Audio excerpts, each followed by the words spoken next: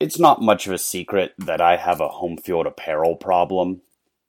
Even before we started this show, I couldn't even step foot on a new college campus without making sure there was something from that school's home field collection waiting on my porch when I got home. So we are, understandably, over the moon to partner with Home Field this season to keep Pitt fans comfy, cozy, and stylish at a fraction of the price by using promo code LOYALSONS for 15% off your next order. This discount applies site-wide and with unique vintage collections for every school from Pitt to Bama, Jackson State to Colgate, Michigan, Marshall, Marquette, and both Miamis. There's something for every fan. So whether you're buying for a Pitt fan or for a loser freak, use promo code LOYALSONS at homefieldapparel.com to save big on your next order. Each code applies once per email address, so get those work emails and burners ready. That's homefieldapparel.com.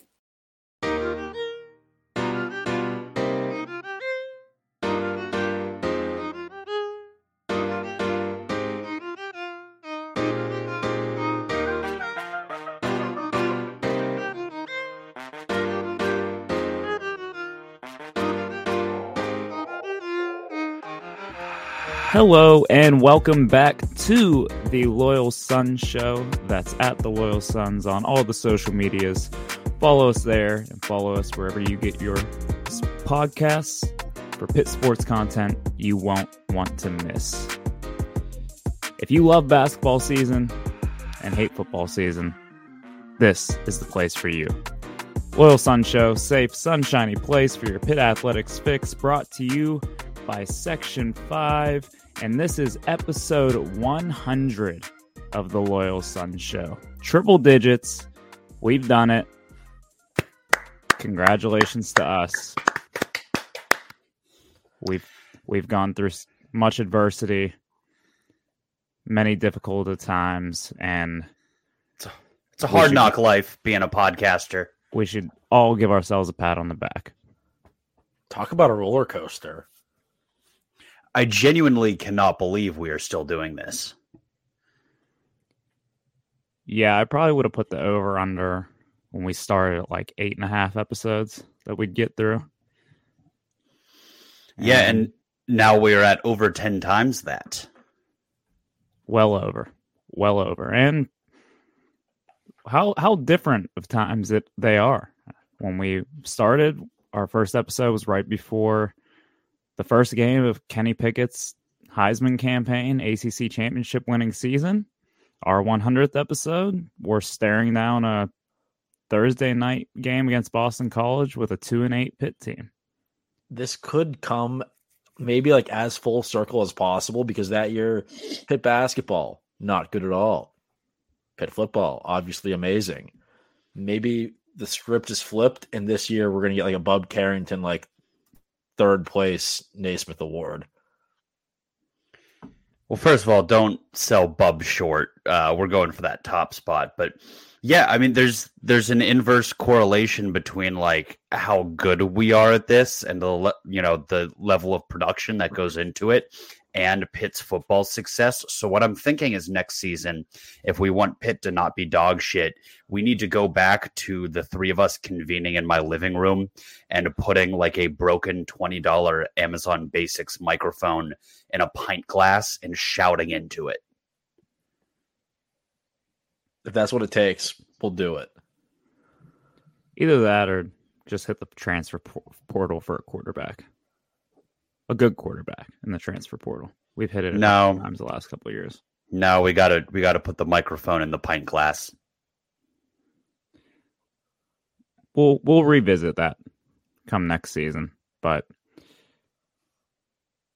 I think we have to move on with the show. And I mean, this is where legends are made. How much can you talk about a 2-8 football team and keep people interested? So let's do our jobs. Dylan, I know we talked about this beforehand, and like, we don't love to do things on the fly except for all the things we do on the fly. But like, in celebration of our 100th episode, can we at least start with basketball? We want to start high and knock ourselves down a few pegs. We can start high. This is the direction high is. And then we take it down with football. And then we close out the show with some of our favorite memories from the last 3 years, the last 100 episodes. It's like how they tell you should give someone bad news or like negative feedback, constructive criticism, compliment criticism, compliment, the compliment sandwich. Let's do that, but with Pitt. Okay, let's do it. Great. Basketball. All right. Yay. Pitt basketball's 3-0. Hell yeah, brother. We've had 2 games since the last show. We were riding high after a blowout win in the opener. And since then, we have a 29-point win over Binghamton and a 12-point win over FGCU. Binghamton game, like we said, 29-point win. A little shaky in the first half, but ultimately came out firing on all cylinders in the second half. Blake Hinton finishes with 26 points. Bub has another big game. All around, guys look good. And I feel like it's going to be fresher in everyone's memory if we talk more about the FGCU game. Did you guys have anything you really wanted to touch on from the Binghamton game? An all-world cover from Bub Carrington. Well, that was the FGCU game. Shut up. Okay, so we do want to move to the FGCU game. So we're not going to skip to the end of the game when he covered. But I was going to touch on the Binghamton game, just that we went into Oakland, had some beers beforehand, and walked up the hill for the Friday night contest. And tell you what, as much as I love tailgating, I love just being able to go, head into Oakland, find a bar, have a few beers, and walk right into the game. It's very easy, very low maintenance, and honestly a blast. So love a good on-campus stadium. Great atmosphere on a Friday night too. I know the Monday night games don't get as great of attendance as you'd like to see, but Friday night, Pete was rocking against the Binghamton team that most people probably had never even heard of. So nature is healing. Raise your hand if you Googled Binghamton before, during, or after the game. I was kind of familiar with them. They've made the tournament in the past, and Pet Cash on their team played for Pine Richland, so I was familiar with his game. But I couldn't point it out to you on a map. Someone told me, I knew it was in New York, but someone told me it's basically in Pennsylvania, just on the other side into New York. Yeah, I think if you just mirror Scranton along the Pennsylvania-New York state line, that's just what Binghamton is. Which is, I guess, not cool. Not high praise. Speaking of cooler schools, we're going to talk about Lob City, or Dunk City, sorry. Yeah, GCU. Yeah, let's touch on them. Talk about the game a little bit. So definitely Pitt's most formidable opponent thus far. I'm a little disappointed. FGCU has really gone away from their roots, from the team that just had a bunch of high flyers dunking all over Georgetown in the tournament. Now they came into the game shooting a ton of threes and then kind of switched up that game plan and were banging down low with a few bigs who played pretty well for them. But definitely Pitt's most formidable opponent, and they made it interesting for a while. Yeah, it was a very, very needed win for many reasons. If Pitt basketball lost, our hopes and spirits were going to be crushed. And it's like, what else do we have if basketball wasn't good? So seeing Pitt take care of like a quality basketball team, they were picked to finish towards the top of their conference, consistently give teams games. They almost beat Indiana a couple of days prior. So this was the real test, and they aced it. And there are a couple departments in which Pitt was kind of terbs. But at no point did it really feel like the game was ever in jeopardy. I know there were at least 3 points where I texted into the Pitt GM getting pissed off. And I was. Rest assured, I was pissed off. But I was never afraid, you know? Like we couldn't hit a 3, couldn't hit a foul shot, and yet we just kind of, I don't know, pushed this team onto the ground and held their head there until the clock expired. Yeah,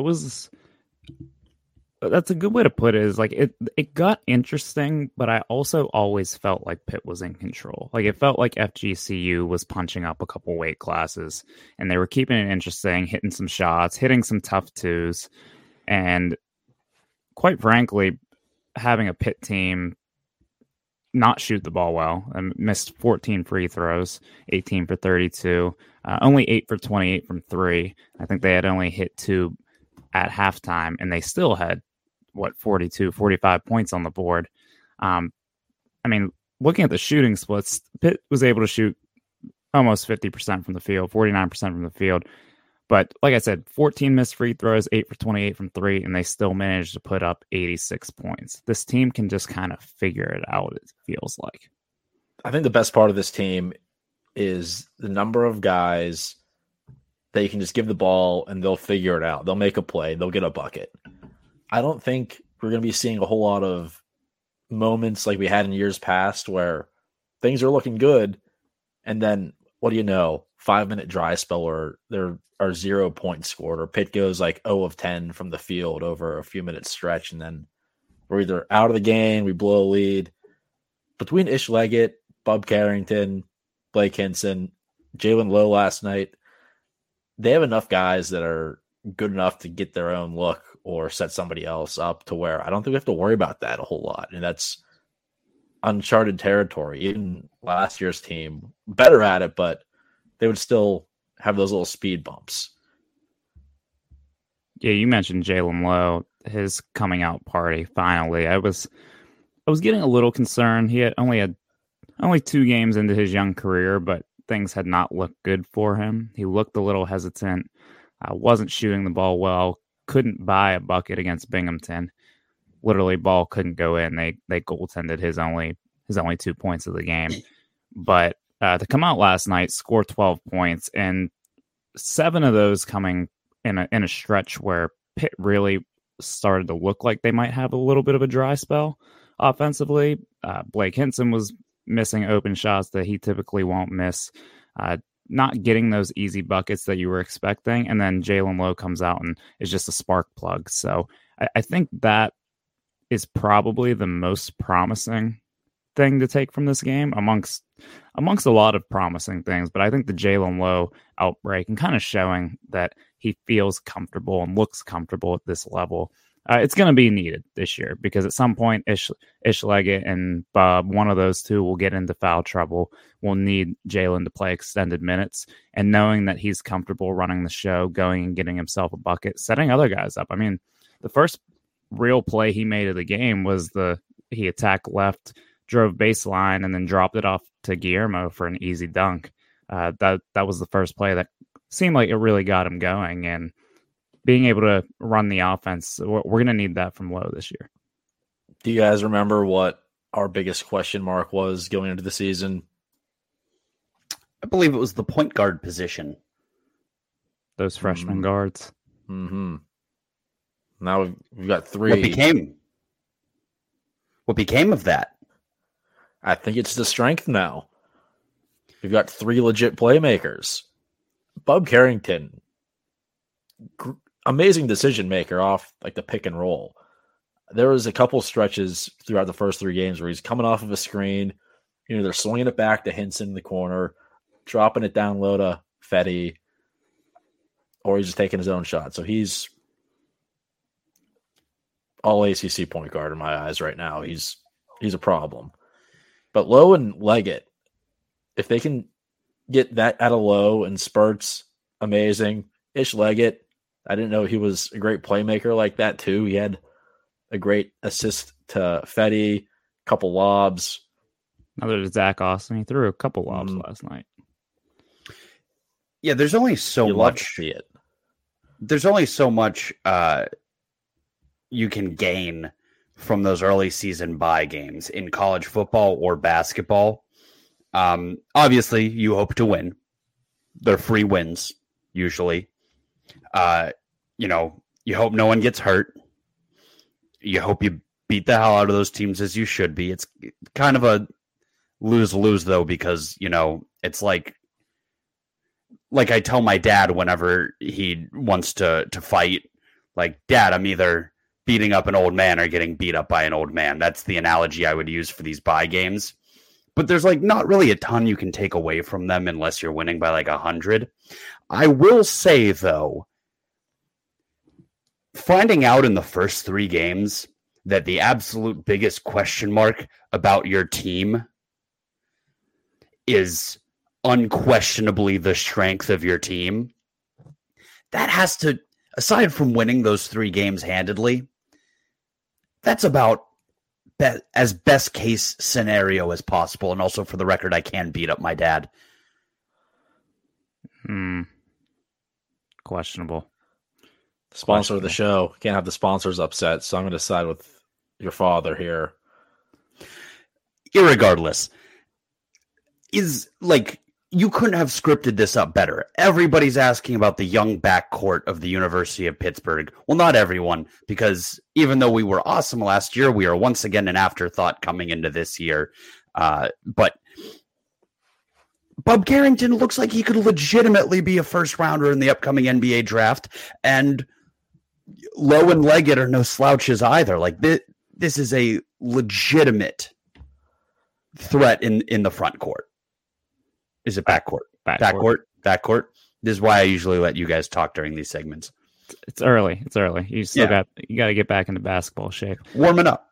I think Bub, we're going to talk about him endlessly this year. And I think the big surprise to me, I knew he could shoot it, but how well he's been just running the show offensively. Squid, like you said, making good decisions. The dribble handoff stuff is very encouraging. He's coming off these dribble handoffs, making the right reads, finding shooters, finding big men rolling.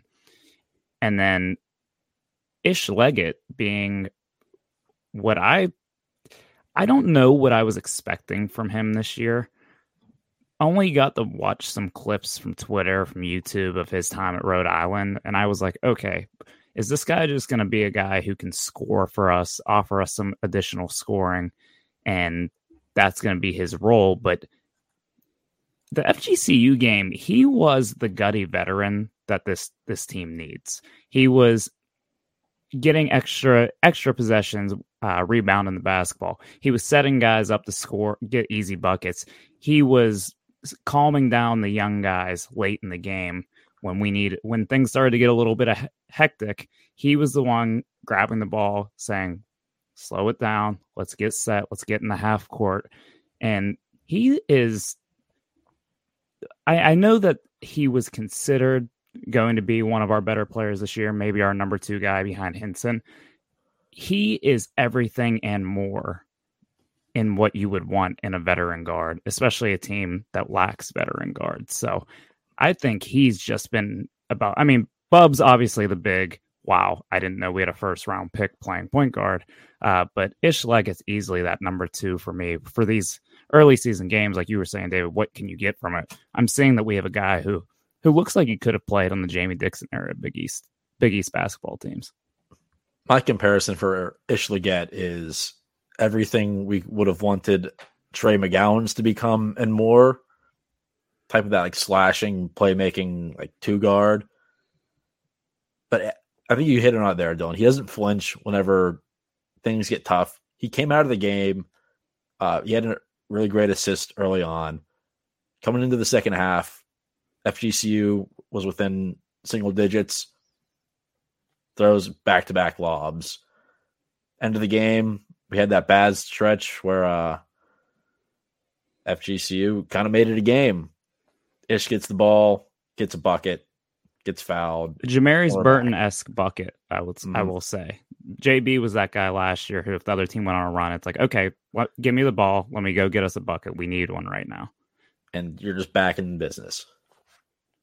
Yeah. Unbelievable game from Leggett. I mean, he had a double-double against Binghamton, but the FGCU game was really the game where I was like, wow, this guy is good, and he is ready to play in the ACC. One more guy that we would be remiss to not discuss, and I think I may owe a bit of an apology to, Will Jeffress. Will Jeffress only scores 2 points, 5 rebounds last night. If you look at the box score, someone will be like, well, I mean, he didn't do much of anything. Will Jeffress had as much of a hand in that closing out that game in the second half as anyone on the team. There were multiple possessions, 4 by my count, that defensively Will Jeffress basically took over. And it's hard to dominate a basketball game. It's really, really hard to dominate a basketball game on the defensive end and it be very apparent to everyone watching. But any FGCU player who tried to go at Jeffress just had absolutely no chance. They looked like they were basically dribbling against Kawhi Leonard. Like, Will was not letting up an inch. Multiple possessions that a steal from him or forced a steal that directly resulted in the 2 points for Pitt. That was impressive, and that was very, very promising for what he can do for them this year. Because if Will Jeffress is your 7th, 8th, 9th guy in your rotation, you're in good shape. He played a lot at the 4. There are a lot of lineups where they would take Fetty out, one of the twins in, and like Zach Austin and Will with them. And they're all athletic enough to fly around, close out, switch, rebound, all that. And it was just crazy because they kept him out there. Like, it seemed like the whole second half. Jefferson didn't come out, and he wasn't doing anything on offense except one possession where he hit that little close range, like fading jumper. Outside of that, he didn't think about doing anything on offense and had a very positive impact on the game, which is exactly what we want from him. It's like, Will, if I'm capable, I'll tell him there's going to be like 2, maybe 3 opportunities for you to like catch and shoot, get a putback, something on the offensive end. You just worry about like this dude. Like, this dude's killing us. You're on him. If we didn't do that, I'll be a Will Jeffress fan. Well, he had a couple offensive rebounds too, or just plays where he's crashing the glass, and you can tell like that's a guy that teams are going to know that you have to box him out, or he's going to get Pitt extra possessions. He had a possession yesterday where he grabs the offensive rebound, pulls it out, gets it to a guard, and they went and got a bucket. So it's those winning plays that you need from a glue guy like that. And I think some people probably still judge him against what he was once as a recruit, a top 100 guy, pretty big get at the time. And he came to campus. He was 17 years old, his first year playing college basketball. I mean, this is his 4th year at Pitt, and he's not even 21 years old yet. And you can tell he's starting to develop. He looks like a grown-ass man out there. And he is a guy who absolutely can help Pitt this year. I do slightly worry about the liability he can be on the offensive end. But like we said, if he can be a guy who offensive rebounds, he's a guy who can clean up putbacks, maybe even be a bit of a screen and roller for them with his athleticism. If he can give them anything offensively, he's definitely a net positive based on how much he's able to affect the game on the defensive end. You know who else was a liability on offense? Who? Ben Wallace. And yet the Detroit Pistons still won an NBA championship. Are you suggesting Will Jeffress gets a giant afro like Ben Wallace? Yes. I think I'm in favor of that as well. So looking ahead, we got Jacksonville at home on Friday. That should be similar to NCA&T Binghamton game. We're just going to show up, rolling on by 20. But after that, Florida, Baylor, Oregon State, Missouri, Clemson, West Virginia. We're going to find out about this team real quick. Our hopes are way up here. Could get even higher, but hopefully they do. Yeah. Question. Is it weird that we're playing Clemson this early and in the middle of a bunch of non-conference games? There's usually one of these a year. Usually a one-off that we play pretty early. I mean, we opened with Florida State a couple of years ago, remember? It seems like there's usually one, maybe two ACC games in December. Then you mix in like a cakewalk around Christmas time, and then like New Year's Eve day. Where's the Sun Bowl? That's whenever you hit the ground running. Yeah, December 30th. Last year was against UNC. This year we have Syracuse on the 30th, so get into ACC play, but not to get ahead of ourselves. But yes, we'll probably find out a lot about this team in the next 2 weeks. And since you do have that kind of the season broken up like that, you'll go back over winter break with a few of the mid-major, low-major teams again. But hopes are high in Oakland for Pitt basketball right now, and we need them more than ever because, you know why. Permission to filibuster football real quick? Go for it. What do you guys want to see in our upcoming game against Jacksonville? Jacksonville. The Dolphins. The Fighting Dolphins of Jacksonville. The Jacksonville Dolphins. Sure. Why not? What do you need to see against the Jacksonville Dolphins to feel really good? We feel good now, but I mean really good going into the meat of our non-conference schedule. I'd like a good Twins game. So far this year, Jorge had a big game against NC-A&T. Hasn't done much since. Guillermo had a double-digit game against Binghamton, but against FGCU, he really struggled. Probably the worst I've seen him play since early in his freshman year. So I'd like to see both of the Twins have a solid showing. They don't have to score 10 and 10. They don't have to do anything crazy, but I'd really like to see them both just get some confidence going because I do think we're going to need both of them as the season goes on, especially Guillermo to spell Fetty, or if Fetty gets into foul trouble, being able to eat up those minutes. And Jorge, I mean, we've seen flashes of it, but I'd like to see those two get into a rhythm here. I'll keep mine simple. Shoot free throws better. We're currently 321st in the country in free throw percentage at 59%, which I feel like all three of us could step up to a free throw line in an empty Peterson Event Center gym and go 59 for 100. Usually I hate when people say stuff like that, like, oh, I could have made that pass. I could have made that catch. I could have made that shot. No, I agree with you. I really do think, especially the three people sitting here right now, could go over 60% shooting foul shots. But no, I agree with both of you. I actually thought of both of those things, but more specifically, I really need to see something from the bigs because it felt like at points even Fetty was getting pushed around a little bit. And to tie your two things together, Pitt went 18 for 32 from the line. The Diaz Grahams and Fetty went a combined 1 for 8.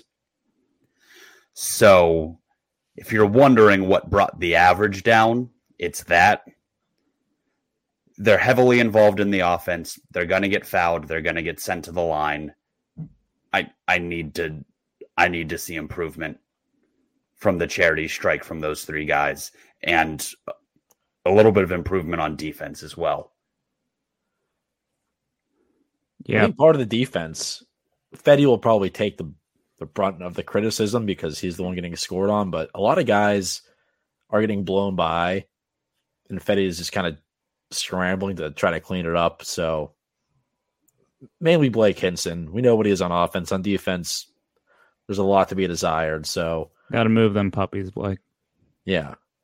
I think overall the team's been impressive defensively, scrambling around, Oh, yeah. switching. There've been a lot of like really awesome, like full 30-second defensive possessions, but at times it's like, well, that was too easy. We're too good of a team to be letting this happen. So clean it up. Maybe against a real team, they'll be a little bit more locked in, but yeah, just blow out Jacksonville on Friday, and then next week is when it starts to get really fun. I just started a 10-minute timer, and we are simply not giving this football team a second longer. This goes off, we're done. Okay, so let's start quickly because we need to address some things from the Syracuse game, but was that more embarrassing than losing by 51 to Notre Dame? Full disclosure, before we start talking about it, I was at a wedding on Saturday. Fall weddings for the win. Keep them coming. So I watched probably 20 total plays from this game, off and on. And after the Veyer pick six, I had watched 0. And I thought about watching the condensed game today, and I didn't. So there's that. Well, for Syracuse's offense, you don't need to see the condensed game. If you saw one drive, you saw everything. Well, I saw the box score. I'd be curious to know how many different plays they actually ran. Because after a while, it's like, yeah, we're snapping to the tight end and he's going to run forward. And it worked. Yeah, Dylan, if you ever had to watch an educational movie in middle school about the Battle of Gettysburg, you pretty much have the gist of this. It was just a massacre out there, man. It was so bad. We played a single A team that had one good player and gave it to him every play, and it worked. Well, to be fair, Clareton won like 60 straight games running what Syracuse ran. But that's because they were massively more talented than the teams they played. That was Tyler Boyd. They had Tyler Boyd taking those direct snaps and running against kids at like 50-person Catholic schools, like schools that could barely field a team. Oh. And that's what Syracuse did to the University of Pittsburgh without Tyler Boyd. I'm certainly not comparing Dan Villari to Tyler Boyd, but that's a name that Pitt fans won't forget for a long time. Yeah, he looked like Cam Newton at Auburn. It was absurd. Narduzzi played the card that we didn't expect this offense to be ran, so they caught us off guard when we tried to adjust on the fly. What's there to adjust to? They ran 3 plays. It's like the triple option from the shotgun with the tight end. How do you not stop it? So I hated that excuse, like, oh, we weren't ready for it. Because at the time, I was like, they're running the Wildcat. There's like only 2 things you can do out of that. You should have figured this out on the fly. And then Pitt immediately figured it out, or at least appeared to, after Narduzzi said that to the sideline reporter. So they figured it out. They knew what was coming. Syracuse didn't do a single thing different the rest of the game. We took the lead. And then Syracuse kicked the shit out of us. There was a point. We were at the bar. We held down a shift all day at the bar. And there was a point where we were all like complaining, rightfully so. But I spoke up. I was like, you guys realize we're winning right now. Kind of funny. And then after that moment, I could not think of a positive play in Pitt's favor at all. So I think that was the most embarrassing game of Narduzzi's tenure. And there were a pretty big amount to choose from. Pick your poison. I think that was the most embarrassing. Just the way it happened. Such a weird game. And we got curb stomped by a stupid team in a stupid baseball stadium. I think there have been a million more embarrassing games, but this one was special. You've heard all the hilarious insult stats at this point. Syracuse leading passer was a tight end who threw for 12 yards. Their leading receiver was their starting quarterback who had 1 catch for 6 yards. And then they ran for almost 400 against us. The defense looked abysmal.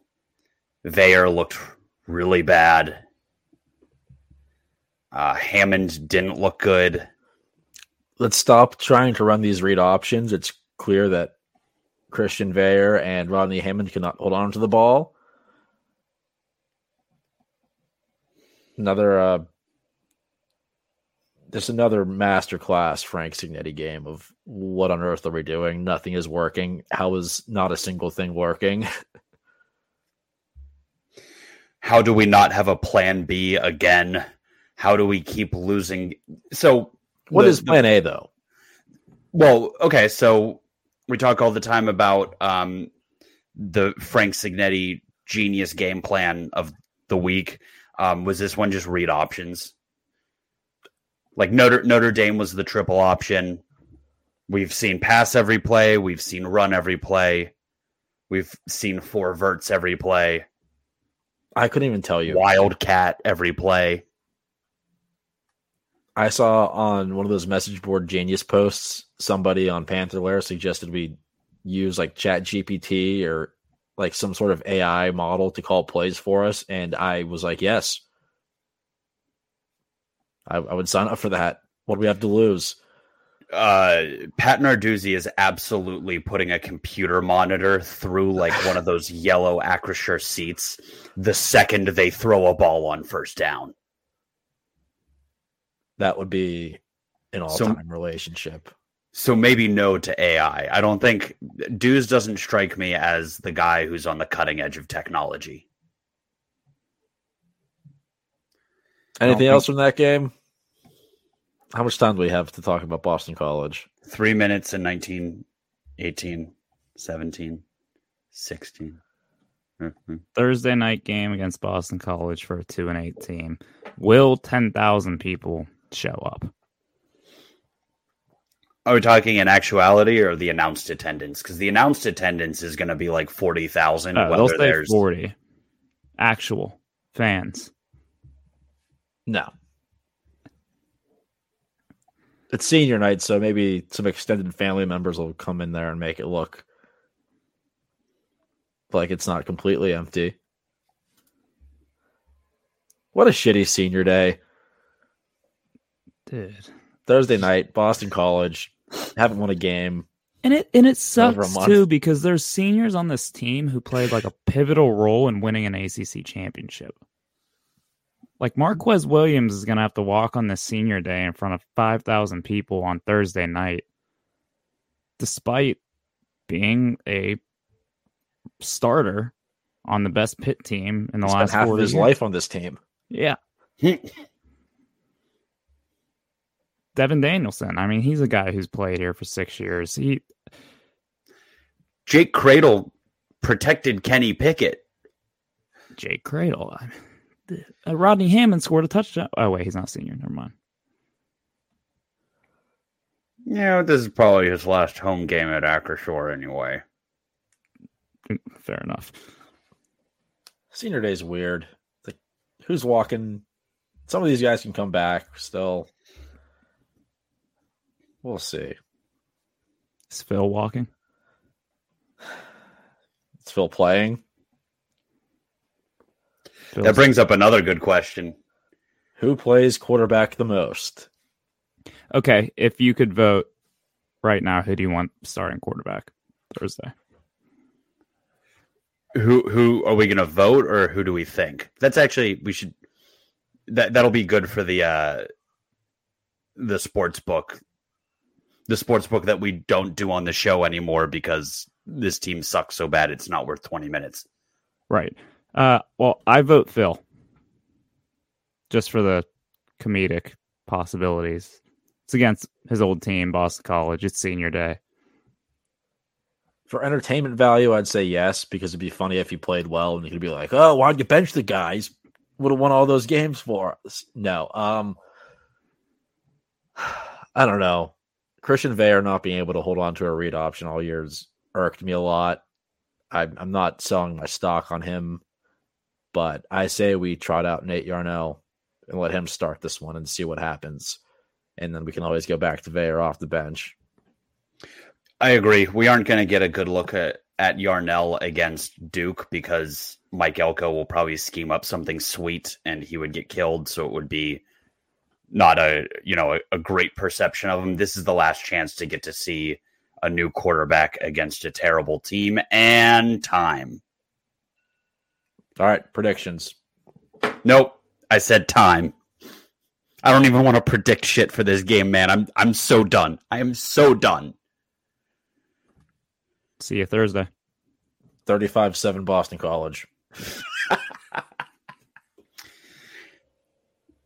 This very special edition of Final Thoughts is brought to you by Guerrero Law.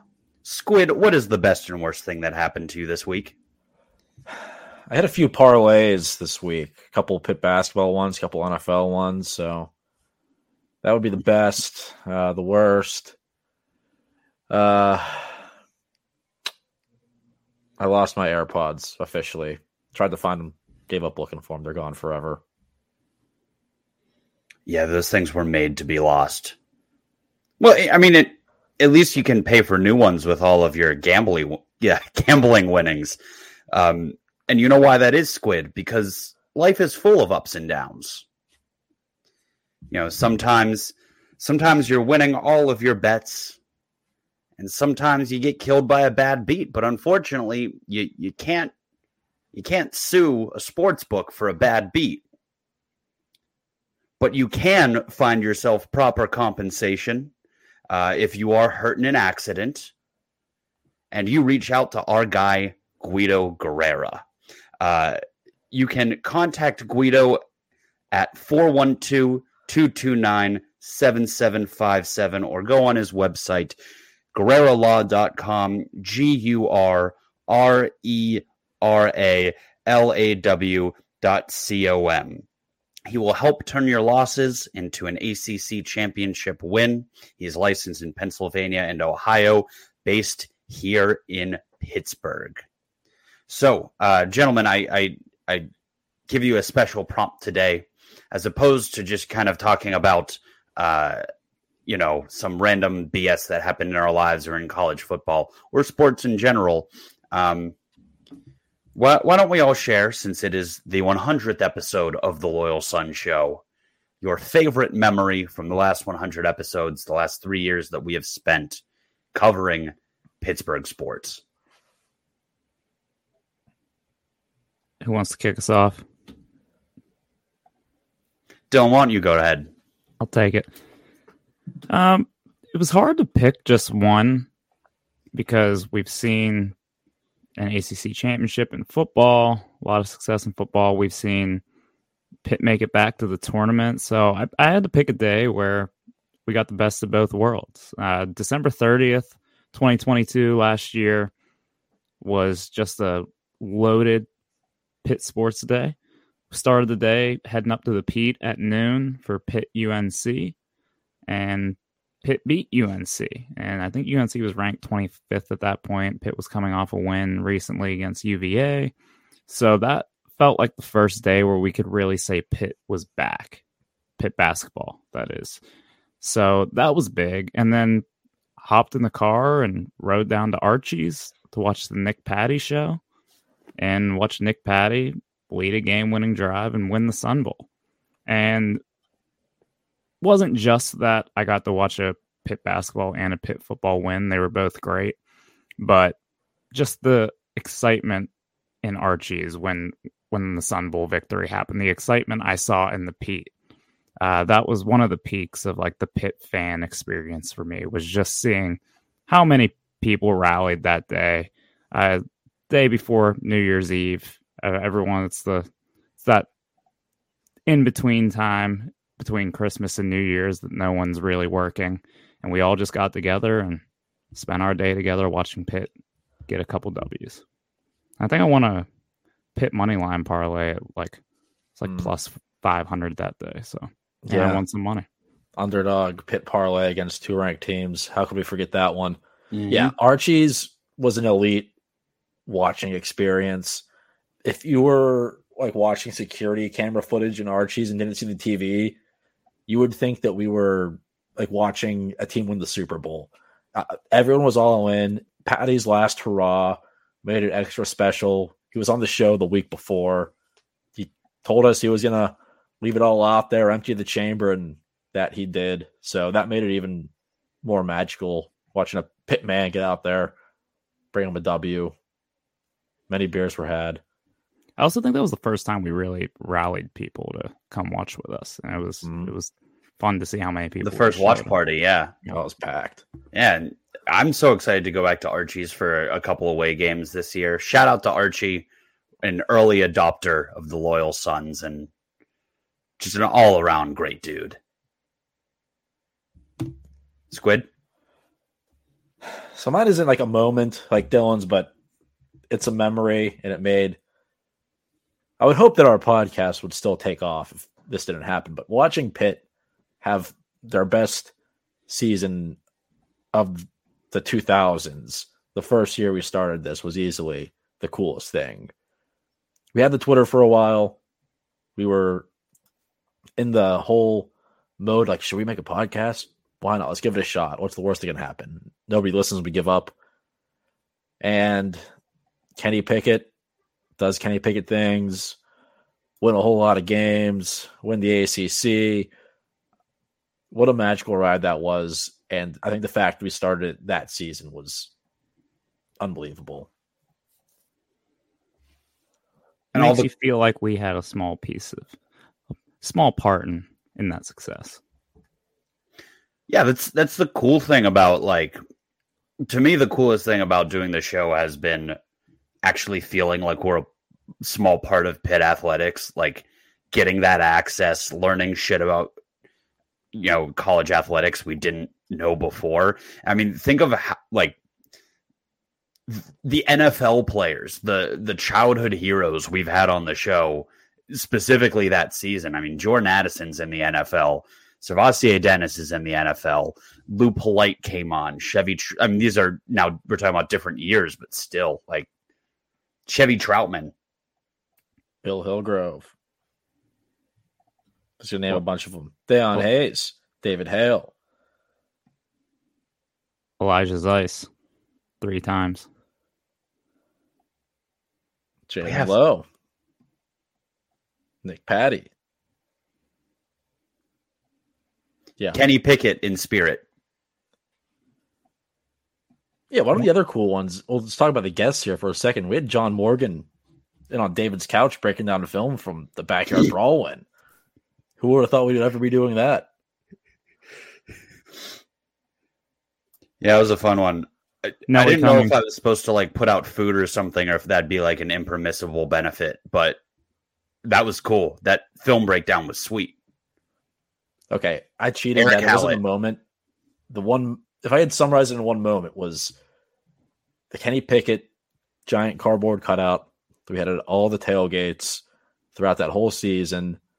You just tell people, look for the giant Kenny Pickett cutout. That's our tailgate. Show up. Have a good time. Taking that to Charlotte, bringing it into the stadium. Dylan almost like halfway getting thrown out for holding it up and then stealing it back. And Pitt outscoring Wake Forest like 24-0 after that got stolen. It was the universe. And then celebrating at the bar with the Kenny Pickett cardboard cutout after winning the ACC. So, yeah. That's a great one. What a journey.